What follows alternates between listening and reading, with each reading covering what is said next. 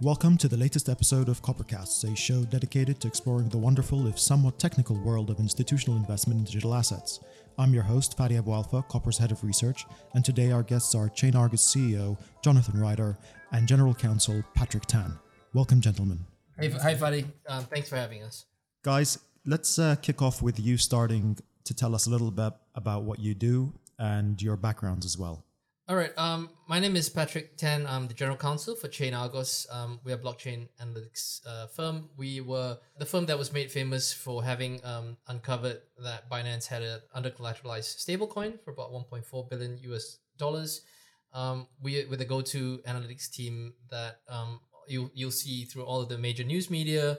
And that's the stuff that makes the headlines and investigations. But our real business is actually providing high quality data to financial institutions, hedge funds, and other companies and service providers within the ecosystem, and for other kinds of blockchain type applications. With me, of course, is Jonathan.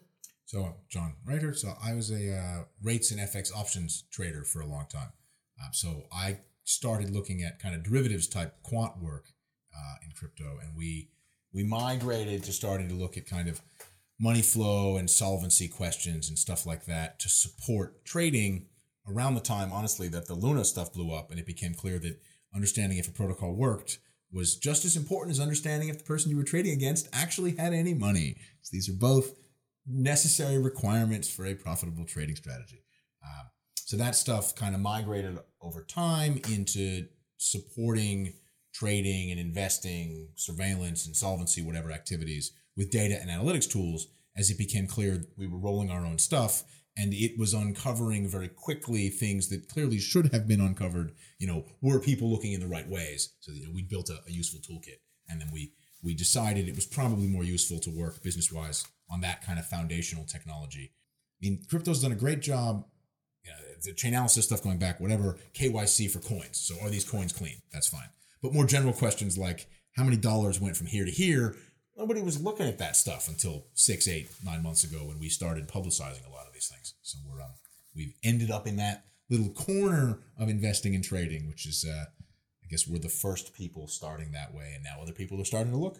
So there you go. So what is the most interesting thing that you guys have sort of discovered when you were looking at the stablecoin movements? Okay, so I think we were the first sort of in the group of, quote, skeptics, so people who don't believe that a lot of these protocols are being 100% honest with you, to say, no, I think the dollars are probably give or take all there. It's just a question of where they came from, where they're going, and what they're really doing. So, there have been questions around Tether forever, right? And lots of people alleging that they don't have any money or that they're scammers, whatever. Other people who think they're fantastic. Fine. Our attitude has been much more one of, we think we see plausible ways for this money to have gotten in, for this money to move around, for this money to come out. And a lot of people aren't really looking at stuff correctly.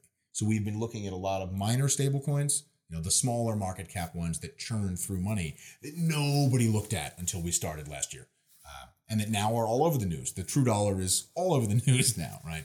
Paxos, BUSD, USDP have been all over the news. These were important things that we noticed were important. I mean, like either attack vectors or routes for streaming money in, they have support vectors, whatever, important parts of the ecosystem that were underappreciated. And that, I think, is the most interesting thing we found. The whole architecture of the space, people had a little bit wrong. People think of Bitcoin and ETH as the key tokens, and that, like, Tether is just the lubricant. Actually, a lot of these really small stable coins turn out to be very, very important in ways that were not appreciated until recently. That has implications for how you should do custody, stablecoin design, exchange design, trading.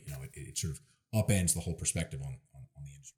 So what type of clients are you guys helping out? Who's finding the information that you're providing through your data platform useful? And how are they using it? And how are they utilizing this, whether for trading or other activities to identify sort of counterparty risks? Okay, so these are really all aimed at front office businessy type activities. So some of them are trading, people developing trading signals. Some of them are supporting trading by doing risk and solvency analysis on counterparties.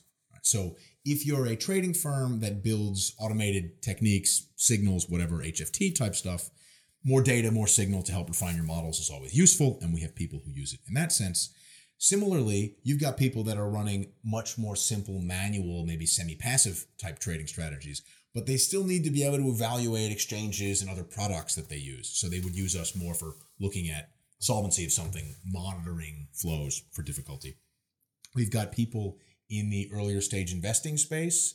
So you can consider, are the flows of this token consistent with like this just being a circle where the same 5 people are paying money to and from each other, and it's not a project I should invest in the Series B of? Or does this look like organic on-chain sort of flow type activity, and it's okay to do a follow-on investment of whatever, something like that? We even got people who are using it in insolvency type investigations. So, I mean, now what Celsius and BlockFi are the 2 best known blown up borrowing and lending platforms. And there are people who are even publishing their own research using our platform on flows of funds through those platforms and others, starting to look to try to find where the money went. Right, so we've got people at the front end of trading actively, high frequency hedge fund types, all the way through to VCPE type investing and people who are trying to consider at what price they should buy claims of insolvent companies in bankruptcy. That's the full stack. We recently had 2 guests on our podcast from Stylus Capital, and they were arguing that they don't even look at anything on chain. They think it's noise. What would you respond to that? Is there something that stands out that can give a strong signal as to what will happen? Okay, so I think it's important to slice up. There are certainly on-chain measures that appear to be completely meaningless. So as is very well documented, sort of monthly active wallets for a lot of tokens and projects is meaningless because you can see people moving. They take 100 tokens, they break it into 5 batches of 20, and then they move them among webs of things to push up those numbers. You can see that's happening.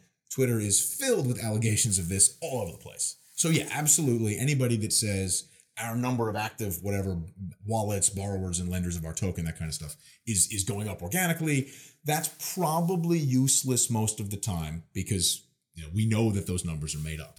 You've even got major projects, there are allegations that FTX and Alameda were just doing wash trading of USDC to make it look busier, right? Similarly, the Gemini dollar, right? So there's lots of stuff where the on-chain does look like a fugazi. There's nothing real economic happening.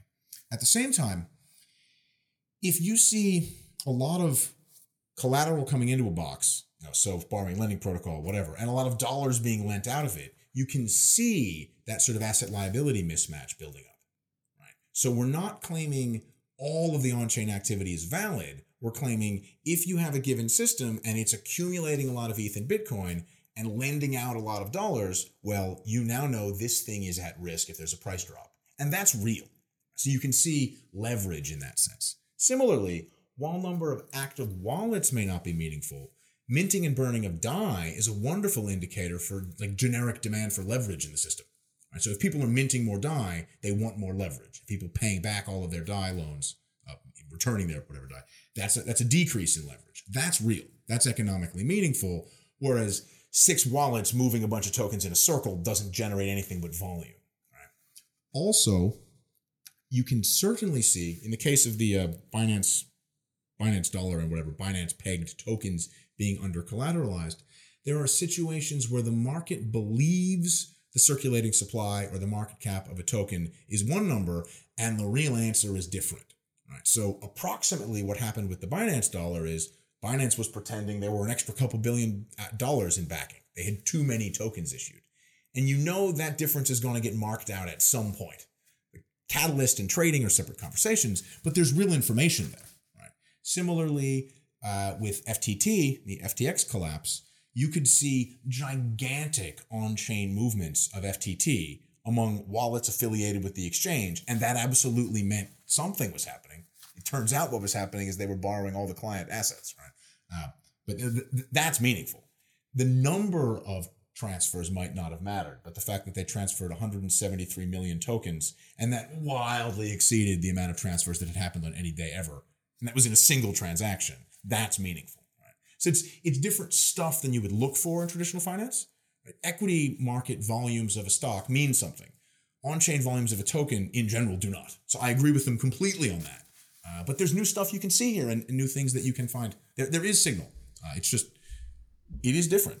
It is different. What would you say are the top 5 metrics that people should look at when considering on-chain data? And there's a lot of data platforms right now, and a lot of the metrics are very similar across these different data platforms. What would you say are the top 5 metrics that you would look at, and what are you guys doing that's a little bit different? Now, I've seen some of your work, and I know some of the things that you guys have been able to uncover, but I'd like you to sort of discuss that too. Okay, sure. So let me give you an example of a measure that applies to stablecoins that no one really has historically looked at. So you want to look at the amount of minting and the amount of burning versus the market cap, right? So if you have a stablecoin that has $100 million in market cap, give or take, for a long period of time, but $10 billion of minting and burning, you have to ask yourself what that's being used for, right? Because that does not look the same as a stablecoin that has $50 billion of minting, $30 billion of burning, and a $20 billion market cap. That looks like something people put money in and mostly use. Whereas the other thing looks like a conduit for moving money from one place to another. So there are ratios you can calculate in that sort of space to start to do that kind of analytics. That doesn't necessarily apply to things that aren't backed by off-chain real-world assets, but no one looked at that stuff historically. And you see Tether and USDC, mostly the money sits in there, right? I mean, Circle, the market cap has been dropping lately, but they have, tens of billions of dollars in there, and they haven't had hundreds and hundreds of billions of dollars pushed through the thing, right? Mostly money goes in, kind of stays, comes out eventually. Whereas a lot of the smaller stable coins, some of the Paxos products, the Huobi dollar, the True dollar, you see wildly more money going through than actually sitting there. So those ratios mean something that's different. Something else that people should look at but don't, and this applies to all tokens, right? When there is a bridge or a wrapping procedure of some sort, people need to actually check that the amount on both sides are the same. Now, when there was a bridge hack or bridge suspected hack or bridge weirdness just this morning, that's a software bridge. So in those cases, it's fairly easy to see there's 100 tokens here or there are 100 tokens there. And people do watch that stuff.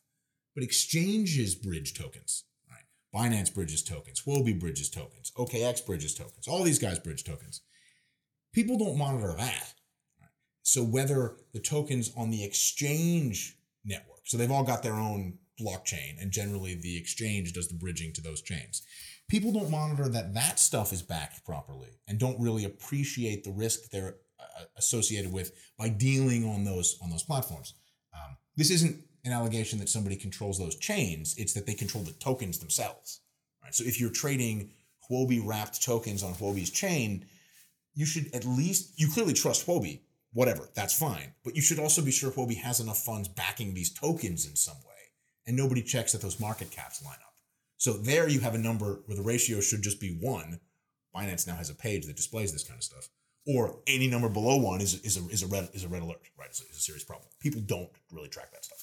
A lot of the on-chain metrics, the Bitcoin and ETH you alluded to, people talk about sort of net, the proof of stake net burning or minting of ETH through validation cycles and whatnot. That stuff is pretty heavily covered, I think. People don't do as good a job looking at native token versus the wrapped version of the native token. So there are wrapped Bitcoin on the Tron network that don't appear connected to the Bitcoin network in any way, and yet people still trade them, right? So this isn't a metric like, realized market cap or whatever people talk about for Bitcoin. It's more of a questions that should be asked. Where is the backing for this? Why can't I calculate this thing for myself? That is, I think that's kind of an answer to your question, right? Where it's a signal that people should look at. Is there a procedure provided for how I can check this for myself? Whether there is a procedure or not is an independent question of whether or not you've done the checking and it checks. And people just don't do that in ways that really astonish me. Right? It's odd. Now, when you've got more major protocol type tokens, so Maker, Venus Protocol, SushiSwap, this kind of stuff, we're learning now that concentration of holdings of governance tokens and whatnot tends to cause a lot of trouble.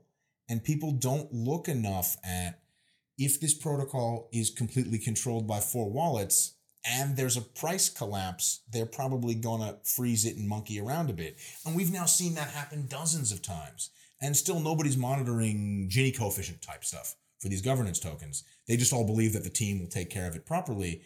That slapped us in the face now so many times that willful blindness is just inexcusable. Right? And I really don't think people call that out enough. I agree. One of my favorite projects is actually Liquidity, and they've designed a very nice stable coin with no governance token. It's already out there. They can't mess around with the protocol. No one can vote on anything. The design system seems to be working almost flawlessly. I think that's one of the more interesting stablecoin models that actually is proving to work and seems to be a bit less risky. Have you tracked that at all? Yeah, so I'm familiar with that one. I mean, they're smaller, and that's a sort of standard over collateralized without a governance process. To me, that works in the same way and for the same reasons that Uniswap works. Uniswap does technically have a governance process, but it actually doesn't really do anything. The whole point is it just sits there, and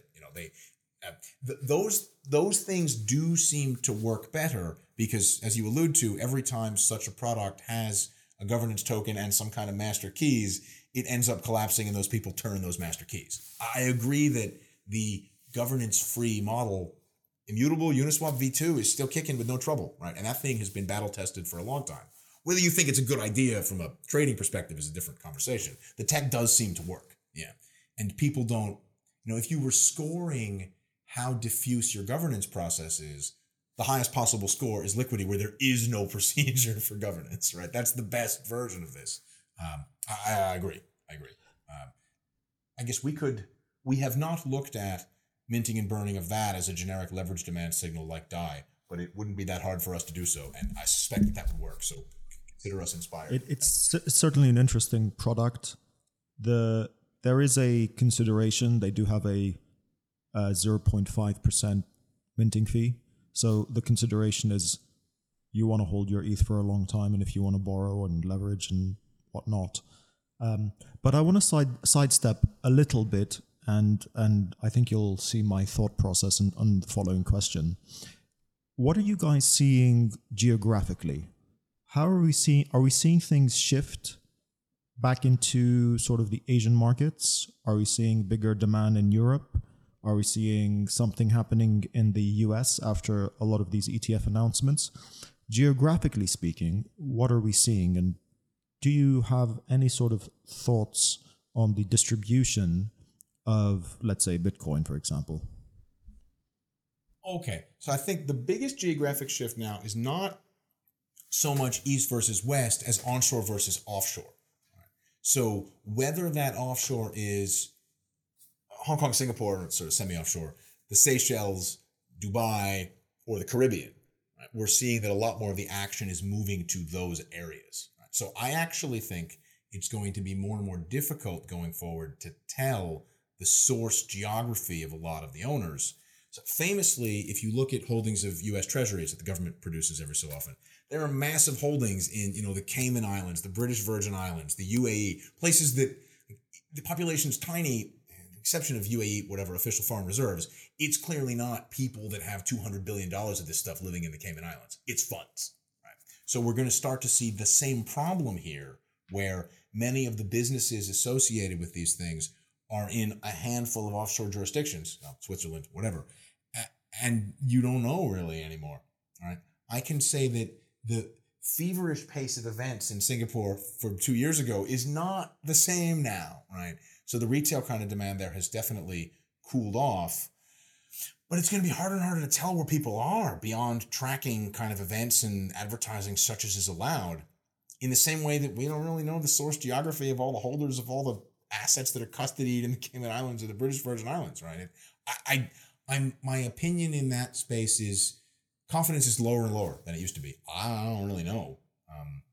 There's been a push to use stuff in Latin America, but we don't really have a way to tell because the products are all offshore, whatever products. I struggle to give you a convincing answer for that. Sorry. Actually, the answer is really good, to be honest with you, because it leads me to the next consideration, and the question that I've got is about the approval of a Bitcoin ETF in the US.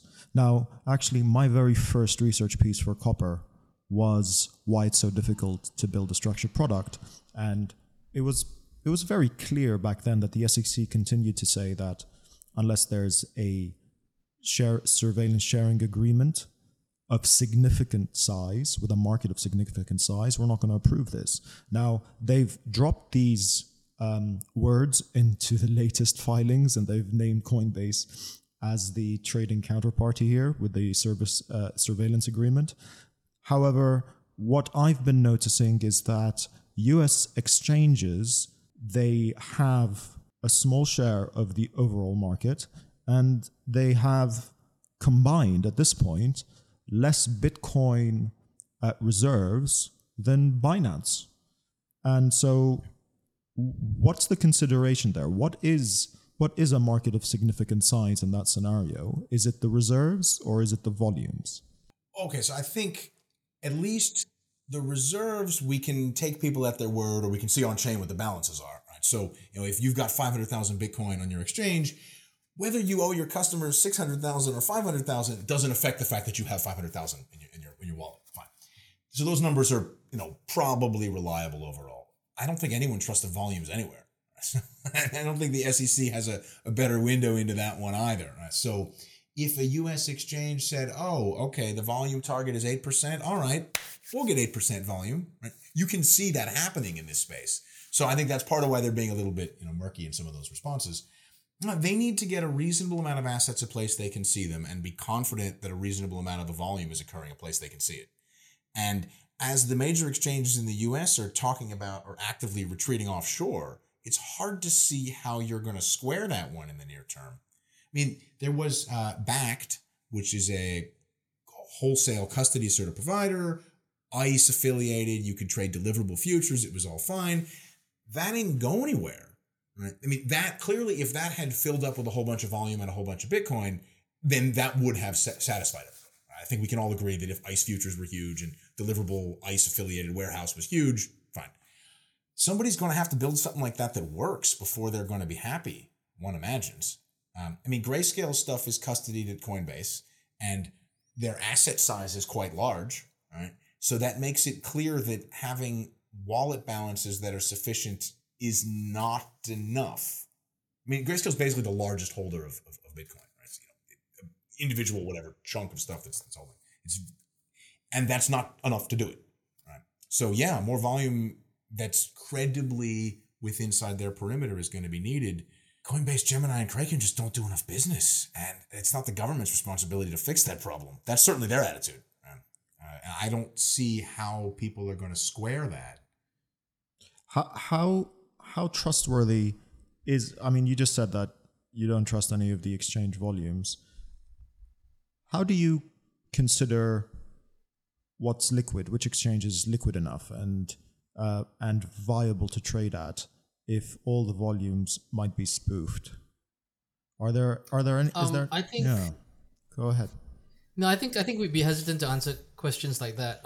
Just simply because all we're saying, we're not saying that all the volumes from the exchanges are faked. All we're saying is that short of an independent auditor who's auditing these volumes, like now just to everybody's always questioned all of these volumes. Correct. Right? So that's hardly a new position. By way of comparison, nobody goes and looks at the NYSE and says, oh yeah, okay, all of this, how much of this volume is real and how much of it is wash trading? And we know that regular financial institutions, TradFi exchanges, regular stock exchanges, things like wash trading and stuff like that, spoofing, all of these market manipulative activities are policed religiously. Now, and there's still problems. And there's still despite that, there's still problems. So all we're saying is that, when it comes to exchanges and their self-reported data, if you're using this data for back tests or for your strategy usage or whatever, or if you're using this for any kind of data point which sort of portends to the liquidity that's available for a particular crypto asset or what have you, then you are assuming that the exchange itself, first of all, is reporting this data with a high degree of fidelity and integrity. Second of all, it's that they are able to police this behavior, because I'm sure, as must be the case, even if the exchange is not perpetrating this sort of behavior, or through its affiliates, how is anybody to know that the actors on the exchange are not doing so? I think it's important to say that, first of all, it's a difficult problem to solve. And we know that existing exchanges that trade commodities, stocks, and the rest of it, they spend a huge amount of money and resources to sort of ferret out this sort of bad behavior. And I would say that comparing that against the setups that we're dealing with, it's an apples to oranges comparison. It's not fair, because clearly these exchanges are neither resourced nor probably in many cases do they have the expertise and experience to or the personnel for that matter to sort of ferret out these things.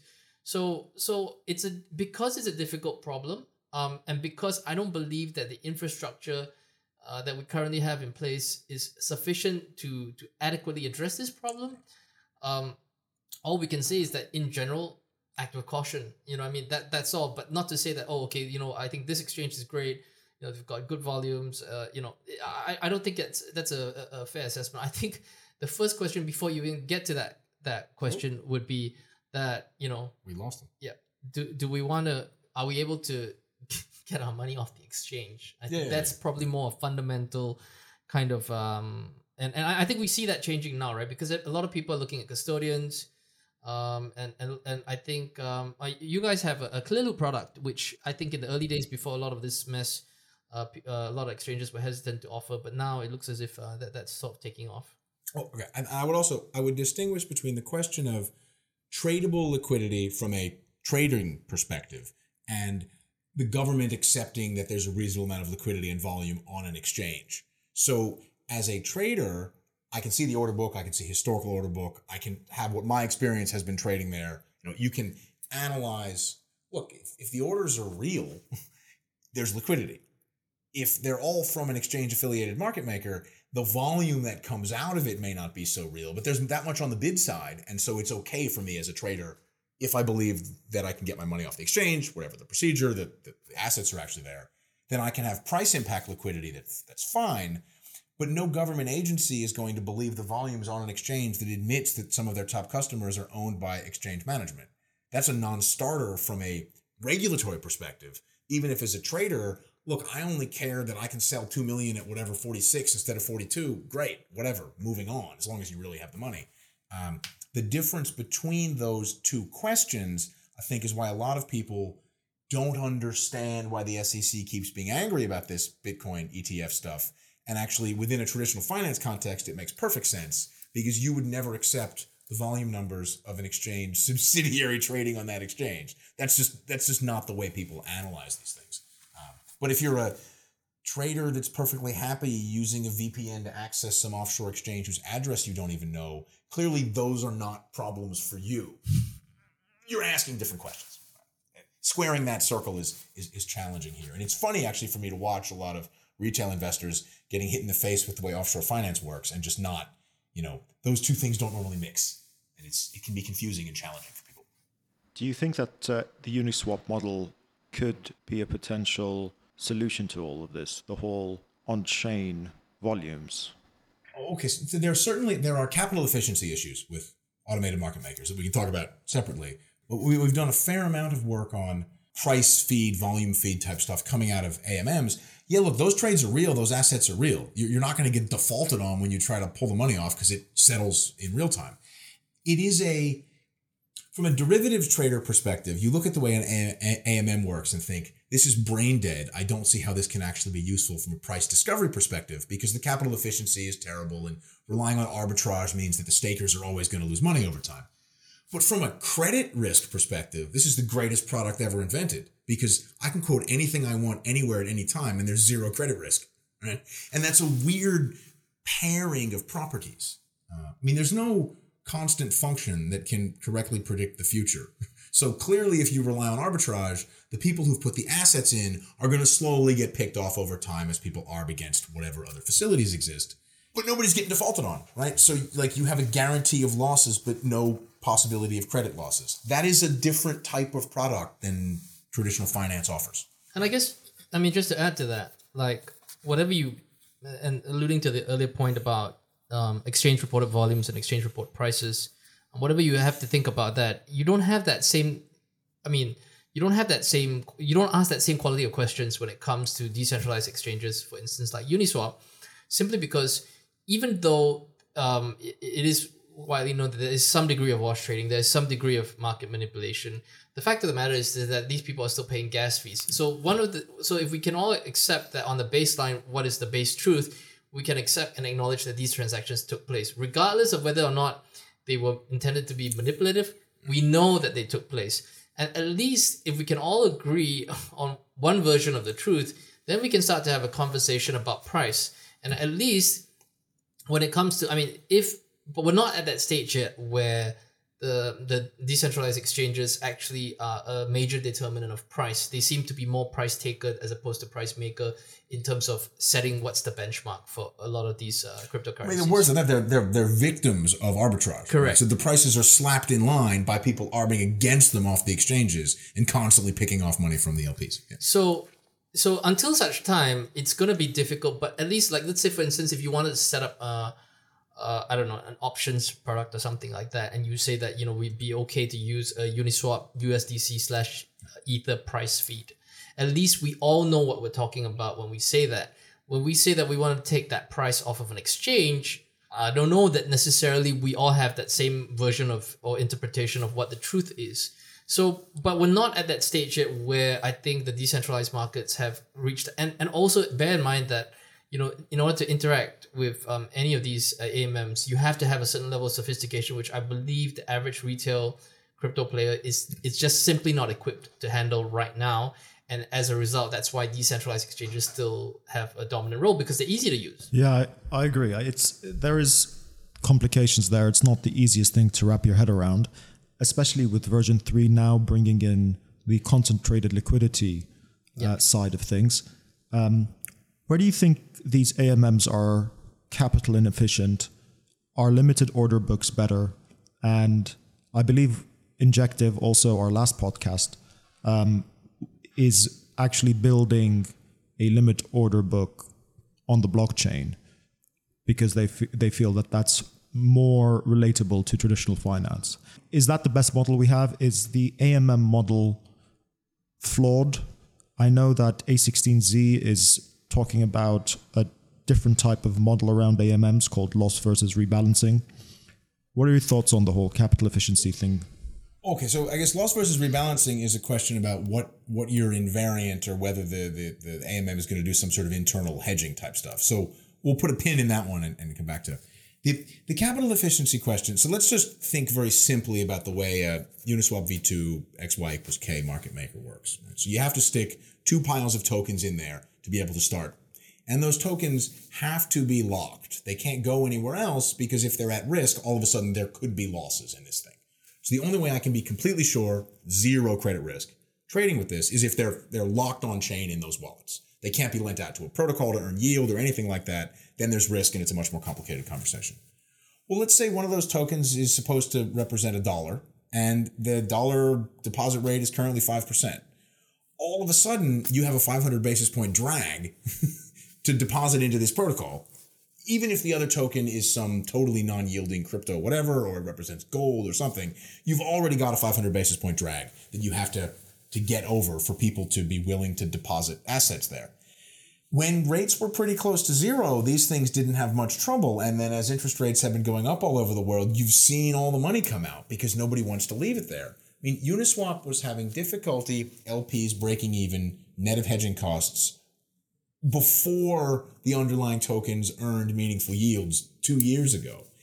It really seems like the volume that has to go through those things now is incredibly high for people to be able to earn back the cost of the foregone interest for locking the assets up. So there's been a fair amount of work done. Orbit Markets has published a few things on this. Static hedging for LP payoff. So if it's a constant function, there's some kind of function, and you can reproduce that function with option prices, whatever. And staking net of some kind of option hedge, you're just taking a position on volumes through the automated market maker. Will the fees be enough to make up the hedge cost and the interest cost? And the higher the interest costs get, we're not going back to 0% deposit rates for a long time, if ever, right? Maybe lower, but not zero again. Yeah, that's a real challenge for these things. The way V3 works, the amount of assets you're locking up, concentrated liquidity changes the nature of the locking. So it depends on precisely what payoff formula you've assumed. But yeah, you still have some locking up and some difficulty on earning the interest for those things. If you're locking one-sided liquidity and it's a token that doesn't pay any yield, okay. But the big Bay use case for a lot of proof of stake native token now is to earn the yield from the staking process. So if your ETH is locked up in a Uniswap vault, you're not earning your staking yield. And if the ETH in the Uniswap vault is then staked, it's at risk and you have credit risk trading with the thing. So you kind of have to make a choice one way or another here. And we're seeing that demand to supply liquidity at current volumes is not high enough, presumably, because they're just not earning enough money back. Right? And lowering dollar interest rates is a solution that's not available to this industry. So they're going to have to find a different way to get there. Right? You're not beating 5% coupons out of the central bank. Crypto's not going to do that anytime soon. And that challenges the very model of the AMM. In terms of the stable swaps, what do you think is going on there? The fees are incredibly low at 0.01%. Who's doing this? Who's trading this and why? Well, and does it work? Okay, you mean Curve, sort of, and stuff similar to Curve, right? Stuff similar to Curve. Any USD stablecoin pairing? Okay, so I think you have two different dynamics here. So one version of stablecoin pairing is people who put USDC into Maker to get DAI back out, right? And that is pretty clearly an attempt to remove the freezability controls of the USDC because there's really no other rational reason to do that. Fine. So that is what it is. Things like Curve, constant function market makers where the function is designed to support tiny fees and prices that stay really, really close to the peg all the time. Look, this is an attempt to suppress volatility so that the price is supposed to be 1 and we're going to keep the price as close to 1 for as long as we can. And then we're pushing all of the volatility that exists in the world all the way out into the wings. You saw this with UST, where the price was basically 1 right up until the moment that it was not, because you're not giving people price feedback. The reason nobody trades stablecoins against stablecoins on Uniswap is that the prices move around too much and the fees are too high. People use Curve because the price is stable, but that means if there's a genuine imbalance, that price signal is suppressed until you realize it all at once. Right? Curve is a much flatter in the middle and steeper in the edges, sort of a constant function. That's a valid choice, right? People can do that, and as long as everyone believes these things are really going to stay back at 1, enjoy yourselves. The risk is that you get catastrophically wrecked if and when that turns out to be false. Whereas in Uniswap and other, X equals K, simple type things, you can at least see the volatility. The market is telling you something when the price moves, and pretending that's not real is sometimes a good idea, but sometimes a very, very bad idea. And so you believe Curve is a little bit different in terms of how the prices move along that curve to the concentrated liquidity version on Uniswap 3. So the curve touches the axis, so the reserves can go to 0 at that specified range. Yeah. But what you're saying is that that's effectively suppressing price information. I mean, if you look at the 3 pool and you've got a situation where the assets are 20%, 20%, 60%, and it's still basically all trading at par, consider where Uniswap would put those prices, right? There's a huge gap in price signal there.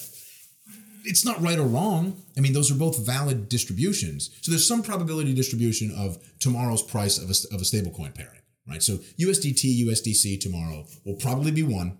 It's almost certainly not going to be 5 or 0.2, right? But there's some probability distribution of where those numbers work out. Curve puts a different payoff function against that probability distribution than does Uniswap. Those are both valid trades, right? But people need to understand that the feedback you're getting in Uniswap that you don't like maybe is valid feedback. When the curve pools are that imbalanced, I think more people should look at them and say, Uniswap would put this price at 4, not at 1.0002. Am I really sure that's not the right answer? Yeah. I'm not saying it's the right answer, but there is signal there, and it's consciously suppressing that signal in the belief that everything will get rebalanced and go back to zero. It's an incentive mechanism. Incentive mechanisms work until they don't, and they usually fail pretty hard and pretty fast. You see this in currency trading all the time, where emerging market currency that they keep hiking rates on to avoid a devaluation eventually realizes all the devaluation at once. And that's exactly how you're seeing stablecoins fail. And Curve is just the Argentine central bank in 2001 holding rates at 80% to avoid having to devalue the peso. And eventually, when they run out of money, UST goes to zero, right? All at once. I want us to stay on the topic of stablecoins and venture into the potential of a central bank digital currency. Yeah. Now, what are the challenges for these central banks, in your opinion, and what are the dangers when someone decides to start wrapping these central bank digital currencies? Okay, yes. I think you found the problem immediately right there. Yeah. So the governments decided quite a while ago that unlimited permissionless transfers of money were just not permitted. I mean, people talk about numbered Swiss bank accounts. All that stuff was banned before World War II, right? Bearer shares are not really a thing. This stuff has just not been allowed for a very long time for a wide variety of reasons. We're not expressing any opinion on whether that's right or wrong. We're acknowledging that it's true and that it's not going to get changed. There is no chance that that any government is going to provide massive value transfer, allow people to wrap it, move it around totally permissionlessly in a way that can never be stopped.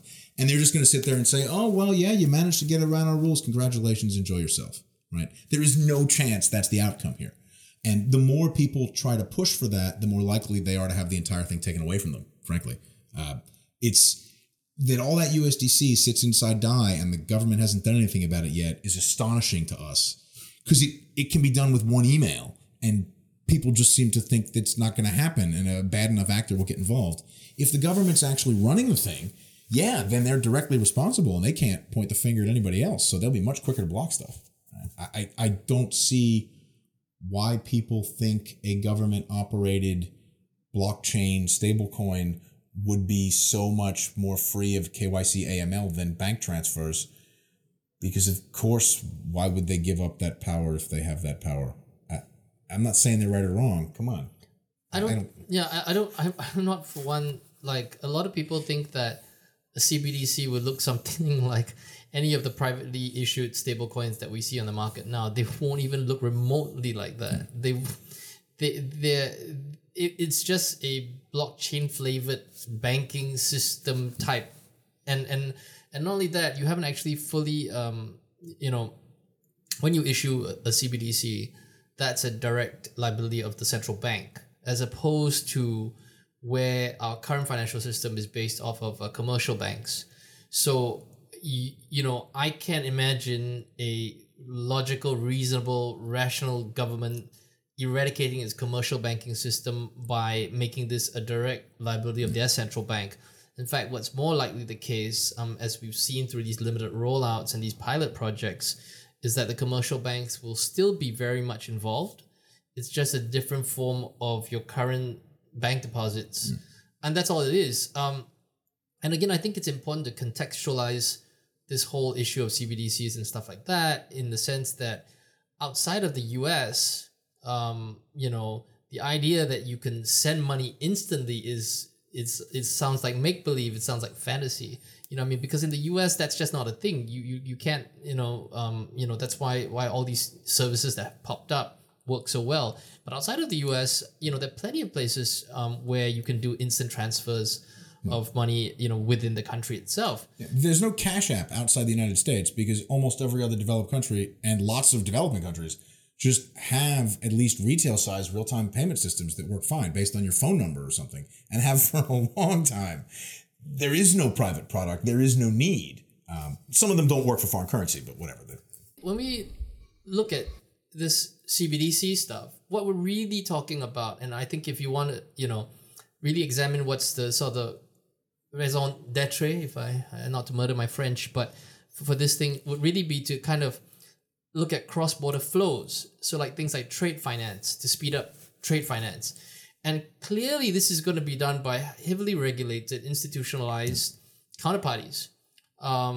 Even if you want to do things like internal settlement, you could use, I can foresee that could be a logical reason why you'd have a CBDC to do, settlements, in between banks and stuff like that. And that, again, that's not something that doesn't exist in a form or a shape already in the financial system. And these are all use cases within a whitelisted walled garden perimeter within the financial system where you're saying tokenization as a software engineering tool is more efficient than the current way that we maintain multiple databases and reconcile across them. That can be true or not, and is completely independent a question from whether or not public blockchain government currency will be a thing in large amounts. So it may be perfectly fine for a collection of whitelisted financial institutions to trade a government-issued stablecoin on a public chain as a more efficient way of moving money across borders, whatever. But among people who are whitelisted and the KYC, AML, size limit restrictions all apply, I can see that happening. I mean, maybe it's better software-wise, maybe it's not. That's a software engineering question we have to go suss out. But economically, the system not going to be any different than it is right now, because why would it be? From what I've understood, these organizations like the BIS, the FSB, they're all trying to fit the CBDC structure under the foreign exchange markets, mainly because there's 9 trillion of daily counterparty risk because of the time zones, because of the settlement times. And so trying to minimize that by central bank money rather than commercial bank money risk. So that's the primary reason that they've established would be a very good use case for something like this. Yeah, so I was an FX trader for a long time. I mean, there was historically a lot of interbank credit risk in the spot foreign exchange markets. Famous German bank explosion in the 1970s caused a lot of trouble. So the whole system migrated to a thing called CLS, continually linked settlements. So they built up infrastructure to settle net amounts all at the same time, both ways, usually in the UK, usually through one of a handful of very large banks like Citibank in the UK that would do these settlements to mitigate those credit risk problems. I can certainly see how more governments, more financial systems, more central banks would have a go at this approach. I mean, the CLS approach wasn't terribly clever. It was just to force everybody to onboard with 1 or 2 money center banks in London and do all their net settlements there. That's a bit of a blunt instrument, but it does work. This is more clever than that and may well be better.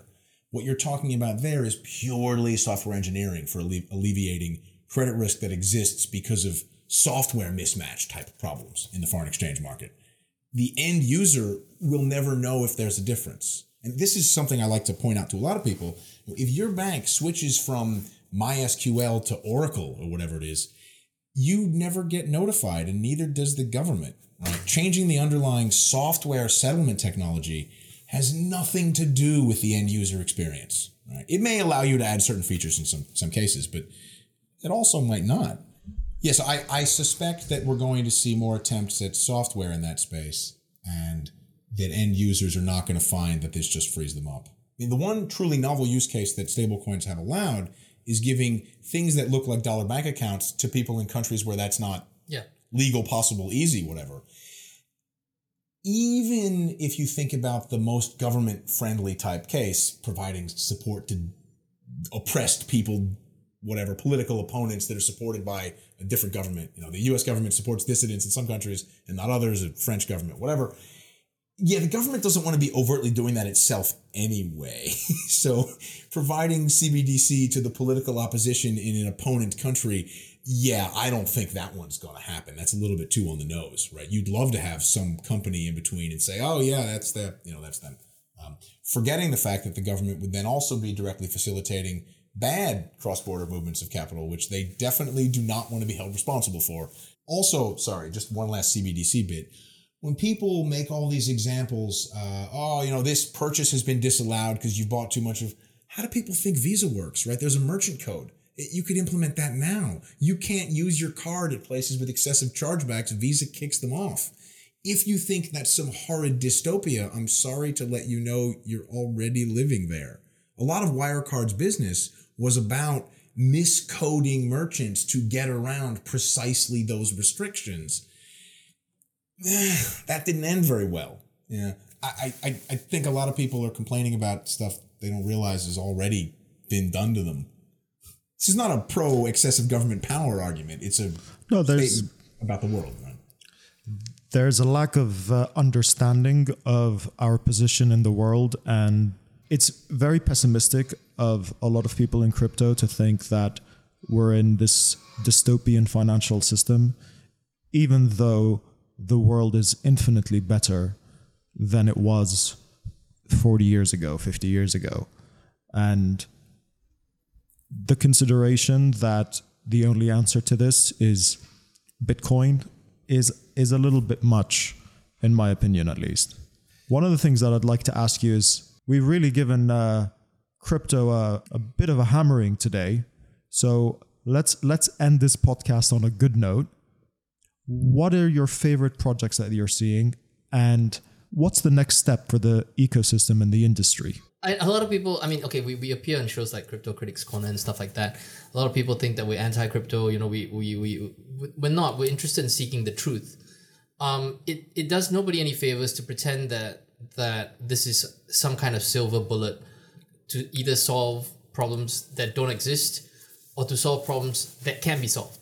So or that have always existed. And that have always existed and can be solved. And even if they could be solved, this is not the correct tool. So I just want to be careful in giving that impression that we're not, you know, and I don't think, you know, we would characterize any of the things that we said today as necessarily hammering crypto per se, but more just speaking of where are the shortcomings, where can we do better, and what are the things that this just simply isn't designed to solve, and how could we move forward? And I think that's something that you know, we're more interested in, to constantly move forward. To say that blockchain technology, to say that crypto and all of this stuff is completely useless, is again swinging the pendulum too far in the other direction as well. These are the same sort of foundational arguments ideological arguments that we saw in the early days of the advent of the internet, and simply because there were things that hadn't yet been invented yet, that didn't allow the internet to scale in a way that we could have conceived today. So when you were working with like a 14.4K dial-up modem, and you know, when Sears very famously, you know, derided to say that this internet thing is nothing and it will go away, that was a fair assessment given all the information at that point in time. There was no broadband, there was no way to use your credit card securely on the internet. You know, a lot of the infrastructure had not been built yet. Similarly, what we're looking at is that with the current infrastructure that is available to support the system, it doesn't scale. You can't do high volumes.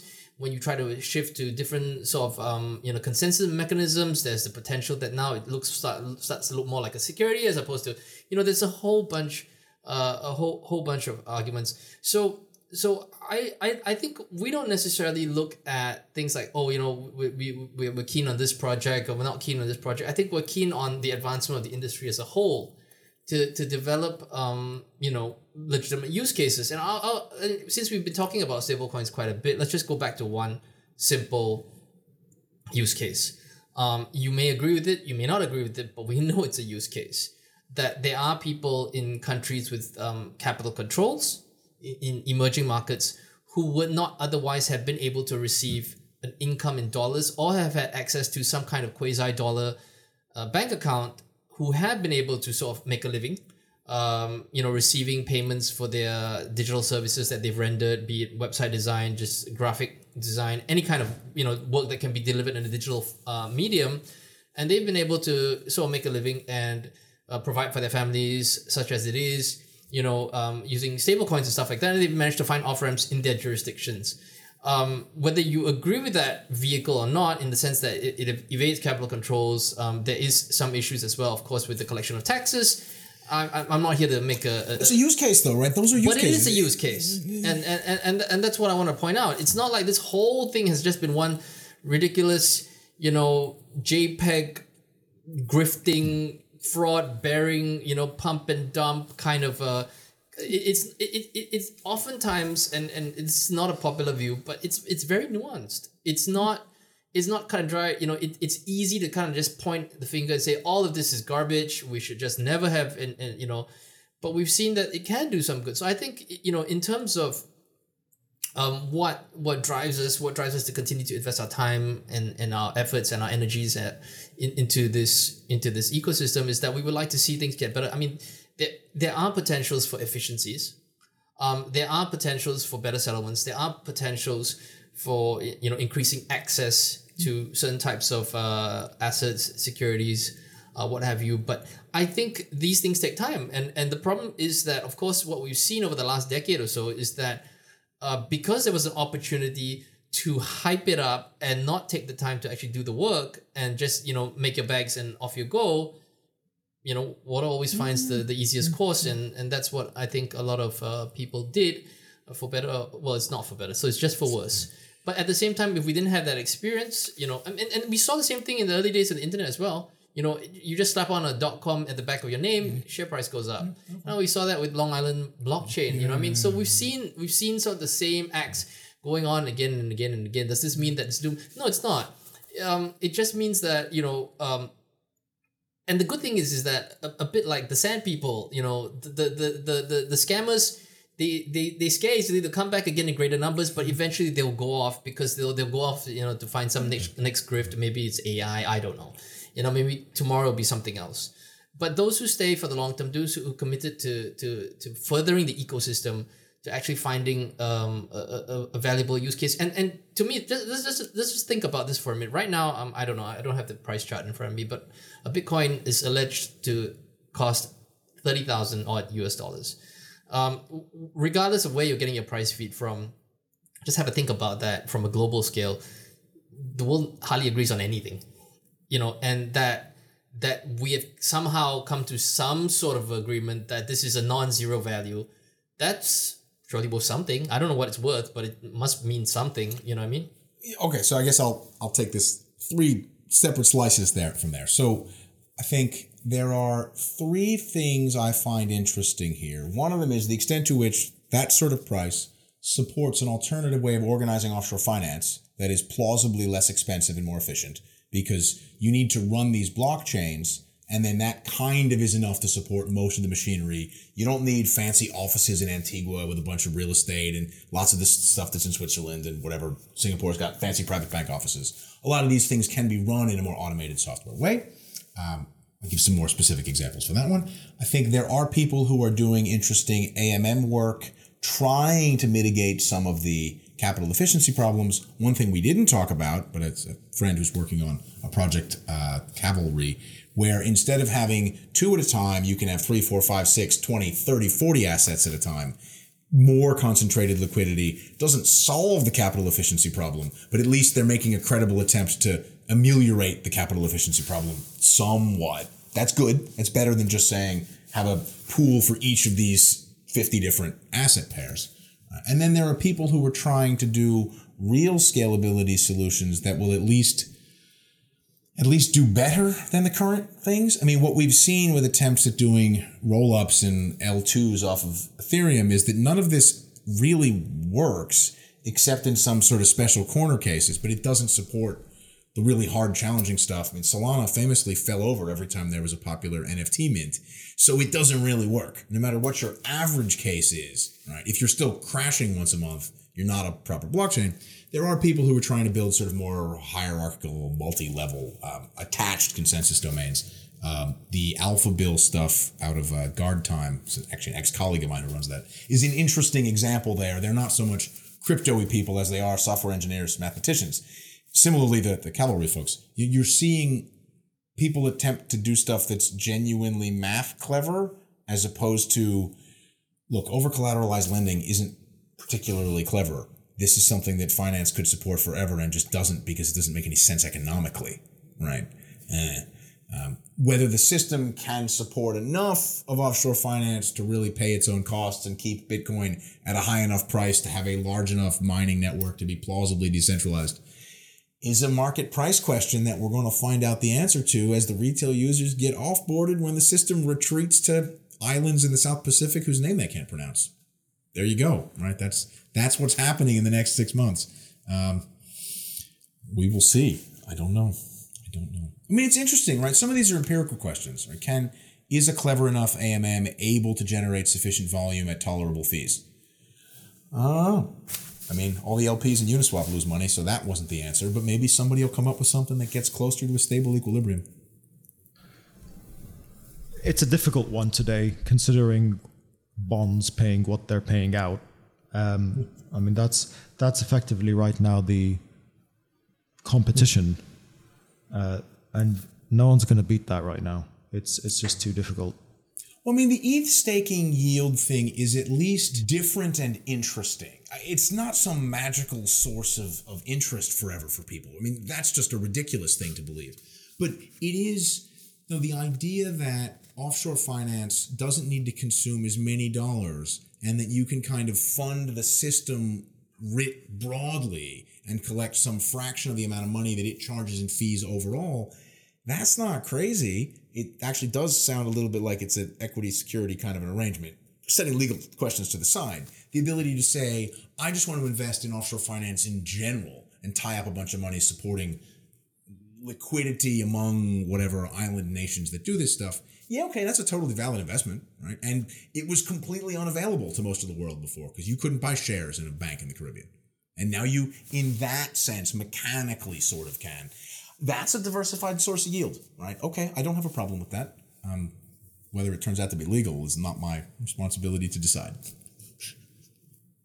Do you guys think that the regulatory perspective is still going to be the most difficult challenge? Or is it actually establishing more economically sound models around the use of blockchains and assets that are sitting on these rails? Well, I take it that when you talk about the regulatory actions, you're really talking about like this whole recent slew of, I think, SEC specifically against all these exchanges and stuff like that.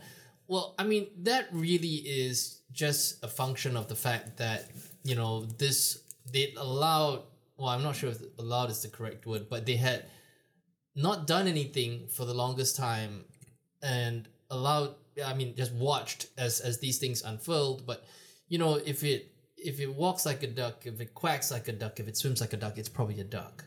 And if you look at all of these cryptocurrencies, and I've written about this extensively, they almost all satisfy the definition, the plain vanilla definition of a securities. And I see these long crypto Twitter tirades about how it doesn't satisfy this prong of the Howey test, or it doesn't satisfy this prong of the Howey test, and people are getting lost in the weeds, when at the end of the day, what was the whole purpose of the Howey test was, number one, investor protection. That's it. That's all you have to bear in mind. You can just ignore all the prongs of the Howey test if you remember what was the public policy good that the Howey test was established to achieve, and that's investor protection. Now then the question has to be, has this whole period of time when not classifying these tokens as securities been for investor, has it been accretive to investor protection, or has it actually allowed a lot of people to suffer loss? And I mean, and not that it's, not to be theatrical about this at all, but we've seen, with Terra, we've seen real world consequences where people had plowed their life savings into this thing thinking that it is the future. They have suffered incredible amount of loss, and there's literal stories like that, and some of them have actually gone on to sort of like take their own lives. Now this is insane. I mean, whatever your thoughts are on people having to bear the consequences of believing in this magic internet money or what have you, the fact of the matter is that, regulators everywhere, not just necessarily in the US, but everywhere have kind of dropped the ball in terms of, achieving that investor protection. And everybody's called this recent bout of regulatory action overreach. Well, I don't necessarily agree with that. I actually think it's not just not overreach. I think it's actually sort of making amends for allowing some of the most egregious frauds and taking advantage of a whole bunch of feckless investors to reach such a point, and where we've got situations, right, where, and I think this is likely to be of course it depends on when this is broadcast, but I think this is likely to unfold, at least when we're recording this, in the coming days, weeks, and months. When you have provided a platform for terrorist organizations, sanctioned nations, and other forms of nefarious criminal activities, when you provide a platform to allow such activities to be perpetrated, you can't then just go around and turn back and go like, hey, no, this is regulatory overreach. This is just software. I'm sorry, that argument has never flown. It's never going to fly. Regardless of which court of law you're in, no jurisdiction is going to go like, oh yeah, it's just a bunch of terrorists. It's fine. And, I mean, one of the big issues here is that even if those activities are a fairly small fraction of what's going on, right, it's evident that they're a higher fraction of what's going on than in traditional finance, right? And the regulator in general is going to want to get stuff down to the level they were okay with before. So no one is saying 100% of this stuff is scams. We're just saying more of the tokens listed on your favorite centralized exchange have some scam-like characteristics than stocks listed on your local stock exchange. And they're going to want to get that sorted. It seems like the disclosure-based regime achieved a lot of that. And so an attempt to hammer through something that looks a bit like that feels pretty likely. Right. Has the government been as proactive, flexible, or reasonable as they could have been? Of course not. There's always stuff is not done perfectly. These are people, right? But, a reasonable fraction of the system, it could be a single-digit percentage, has facilitated really bad payments, and so they take that stuff seriously and will come down hard on it. Does that have unintended consequences that damage people who don't think they did anything wrong? Yes. Welcome to the financial system, right? The 1MDB scandal increased compliance costs for everyone all over the world because of overall a reasonably small fraction of bad actors doing bad stuff. Terra Luna caused a tremendous amount of trouble, and it looks like that wasn't that many people, and yet everybody else suffers for it. Yes, okay, that's the reality of how this stuff works. We'll see how much of an accommodation is reached and how much is left afterwards. But, the government in general does not like having to approve stuff and say it's good, because then if it happens to blow up, and some fraction of stuff always blows up, they get blamed for it. So governments tend not to give you certificates of okayness. They just sort of take your filings. And they want to be able to go after you afterwards if there was a problem, which is why this whole disclosure thing came in the first place. So it would be easy to catch people and go after them if they defrauded folks. We can all agree that there's a reasonable amount of fraud in crypto and that people are more easily able to get away with it some of the time, not always. There are other ways in which the transparency makes it easier to catch them. So I think everybody's feeling their way through how to make that more reasonable. It's got different properties than traditional finance, some of which are better, some of which are worse, and having a parallel system that can compete on a reasonably fair ground seems like a net positive for everybody. It's not 100% bad stuff, right? And slowly the fraction that's good will presumably go up, if for no other reason than the police get better at catching people the fifth time they've committed the same crime, right? And we know that. You can see this in equities, where famously the SEC, if you buy a bunch of calls a day before a good earning announcement and the stock price goes up a huge amount, they will immediately, automatically email your broker and ask for your details, right? That problem, which was a horrific issue in the US, 70s, 80s, 90s, that problem is solved. That kind of insider trading does not happen anymore. There was a whole tech ring of people arrested, the Roger Rajaratnam stuff and whatnot 10, 15 years ago. That version of insider trading in US tech equities is gone, right?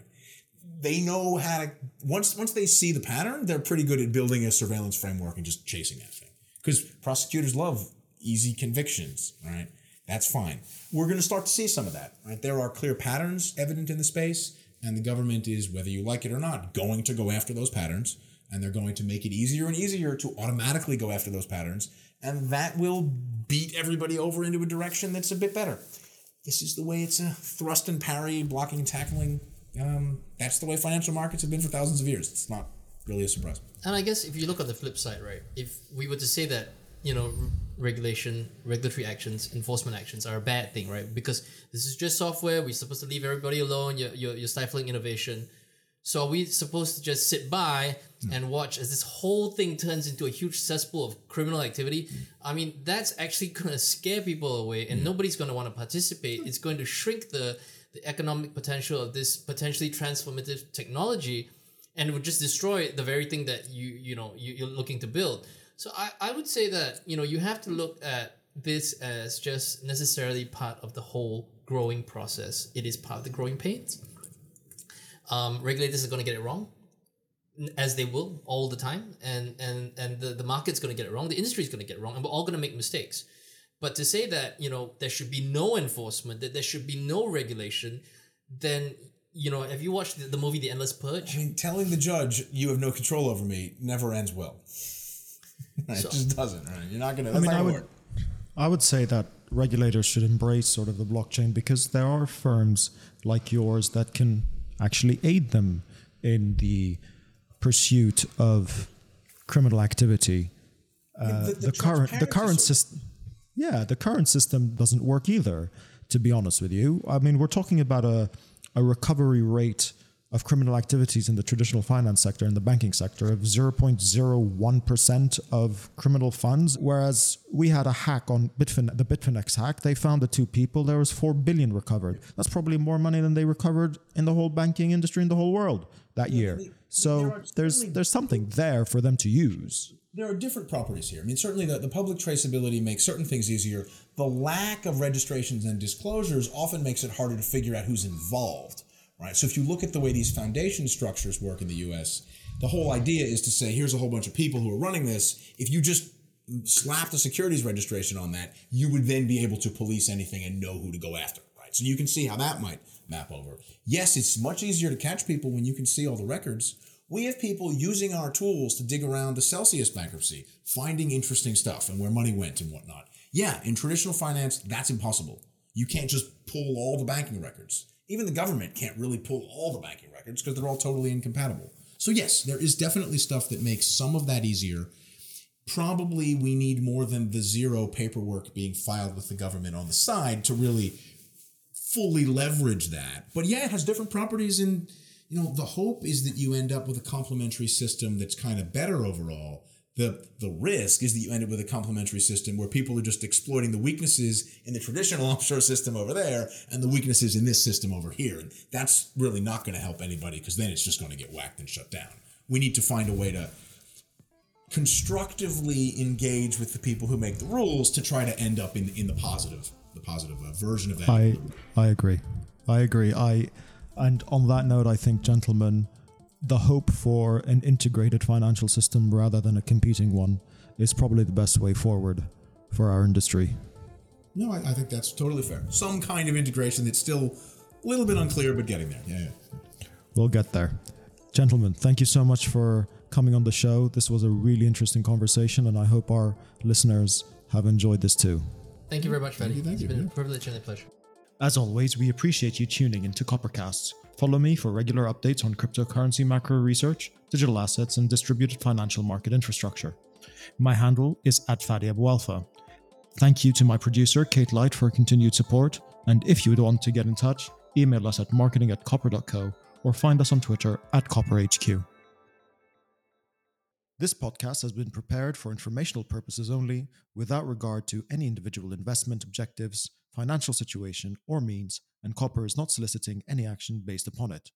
This podcast is not to be construed as a recommendation or an offer to buy or sell any security, financial product, instrument, or to participate in any particular trading strategy. Certain transactions, including those in digital assets, give rise to substantial risk and are not suitable for all investors. The value of digital assets may go down, and your capital and assets may be at risk.